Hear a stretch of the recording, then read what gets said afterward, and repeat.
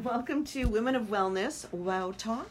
My name is Donna. I am here with Dr. Darlene Gustin, and today we are going to talk about protein. Absolutely. One of my favorite topics. Okay, Yeah. Let's get started. Okay. Take it away. So, of course, when patients see a naturopath, we want to know what you're eating. And I usually ask people to walk me through what's a typical day in the life of your nutrition. And what I see very often is that people are not eating enough protein. And especially these days when it's the trend to be plant-based eating or vegan eating. And I roughly in my head, I'm counting up how many grams of protein that is in a day. And it can be 1/3 to 1/2 of what it should be. Okay, so having said that, what should it be? I wish I knew the answer. Okay. So it varies from person to person? yeah, It's all personal, kind of. What works for you? very personal. Okay. You know, when I was a student, I thought nutrition was pretty simple, right? But the longer I'm in practice, the more I see that nutrition might be one of the most complicated areas of medicine because it's so individual. And one of those places of individual answer is in protein intake.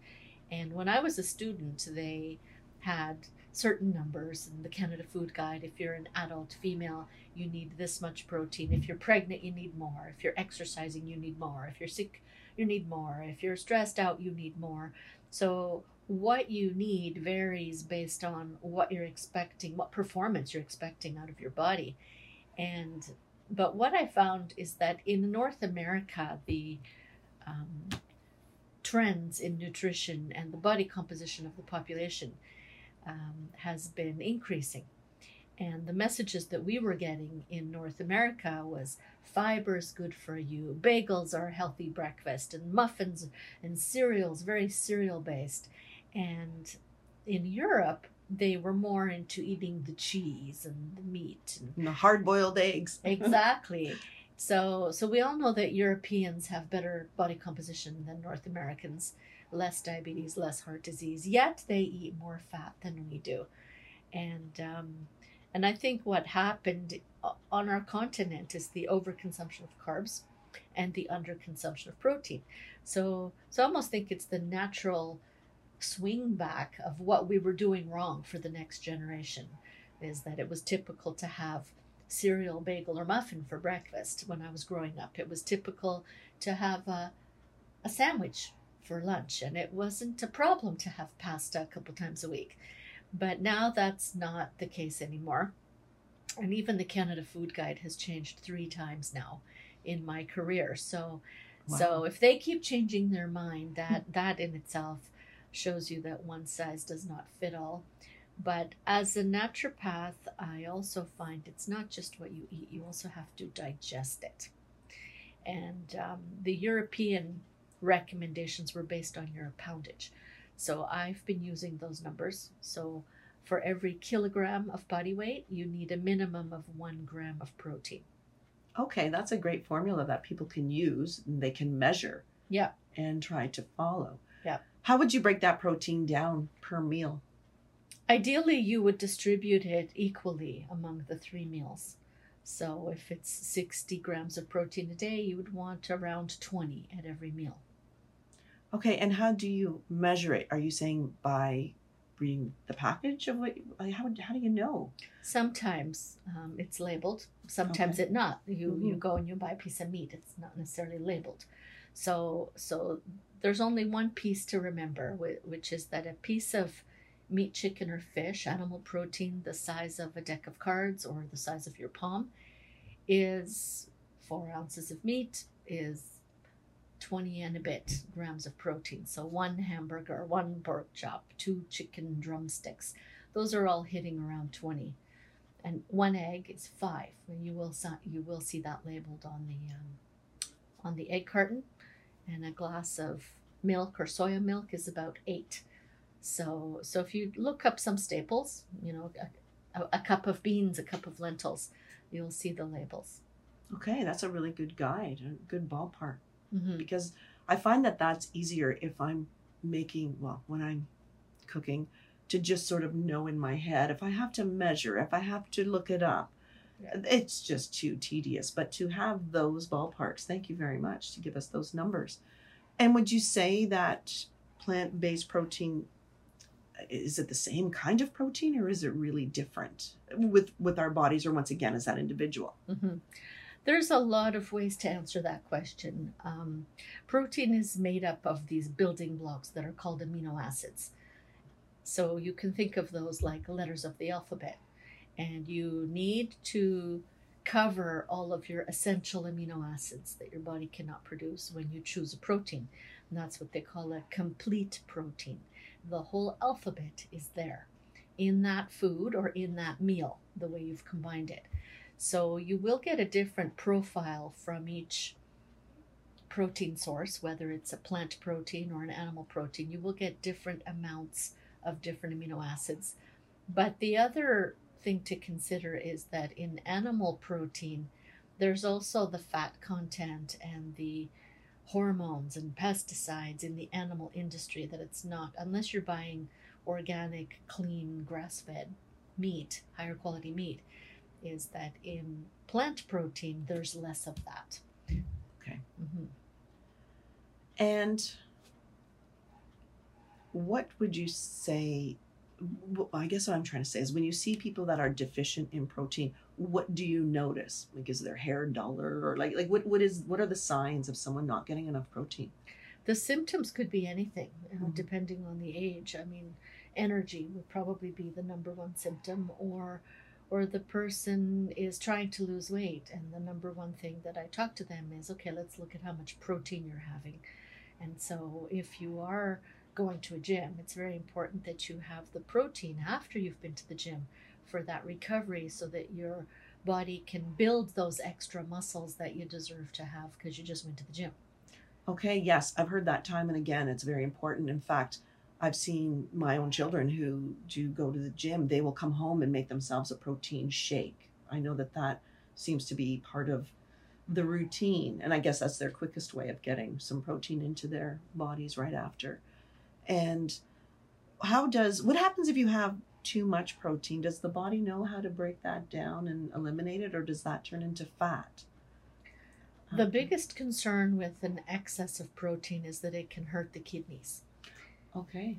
And there's a lot of people on paleo diets and keto diets, and they're severely restricting the carbs, allowing the consumption of protein and fat to switch their body chemistry into talking a different language that's called ketosis. And so to do that for a prolonged period of time can make the body acidic and can hurt the kidneys. And at first you wouldn't feel that. You would only know with a blood test or a urine test that there's some kidney strain or some invisible blood in the urine. So that's the problem. Okay. Mm-hmm. Do you have a favorite protein? No, I don't. I think variety is the spice of life, because I can't have a favorite protein, because maybe if I did have a favorite protein, but it's very low in a certain amino acid, but if I alternate that with a different food or a different protein shake that compensates for, well, this one has more of this amino acid and less of that one, and the other food is opposite. So I tell people that to cover all of your nutrition, you need a minimum of 4 different breakfasts, 4 different lunches, 4 different dinners, or 4 different protein sources. So you may like chicken, and you may like pea protein, and you may like boiled eggs, and you may like Brazil nuts. Okay. Well, those are all great suggestions. And would you say it's best to pair those with a vegetable or a salad and try to decrease the amount of carbs you have with it, if any? I try to eliminate the carbs altogether, let's say in the evening especially. Mm-hmm. Maybe not in the morning. If I'm having eggs, I would love a piece of whole grain toast with it, with an egg or that. But for sure, I find at night, if I'm, depending on the time of day I'm eating, because I could eat my dinner anywhere from 6 o'clock to 9 o'clock at night. It just depends on the day. I tend to not have my meat with carbs. That's a good lifestyle that would also fall under the recommendations of what's called food combining. Mhm. A lot of the time, someone who's craving carbs and sugar after dinner, after 6 o'clock, I will find that they're not consuming enough protein at the beginning of the day. And so I tell my patients, for many reasons, for the performance of insulin, for hormones, for thyroid f- performance, for stressed out people, you really should start the day with 20 grams of protein within an hour of waking up. Okay. And a lot of the times that recommendation will reduce the cravings for sugar or carbs in the evening. And another thing that happens is that our digestion varies based on the clock, and our stomach's ability to make digestive enzymes drops off dramatically after about 5, 6 o'clock.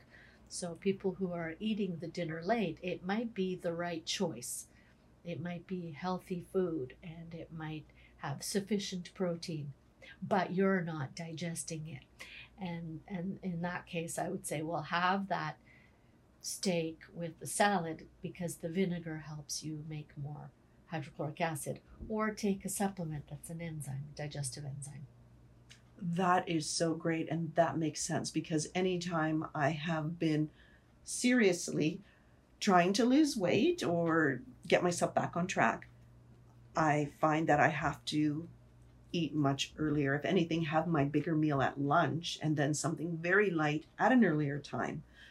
Because as I eat later in the evening, I feel heavy in the morning, and when I step on a scale, which is almost daily, I know you're not supposed to do that, but I do. I can see how, if I have eaten earlier, as you've just described, um, I will almost maybe lose even a pound the next morning or something. It just seems to work better for my body. And so what you've given the explanation as to why that works. I find, though, 20 grams in the morning seems kind of high to me. Now, an egg is great. You just said it only has 5 grams. I know that you've suggested cashew cereal, a high protein cereal. Now we're back to carbs again, or is it less carbs because there's protein? Maybe you can explain better that type of grain or whatever that is. So mostly I'm looking to have the protein represented at breakfast. Okay. And the popular thing these days is people are really enjoying making smoothies, especially at this time of year. Yes. And they can throw in fresh produce and the smoothies are a lot more interesting. And that's fine. But for instance, if you were eating the eggs, it just takes a moment of thinking that instead of, in the old days, you'd have an egg with 2 toast.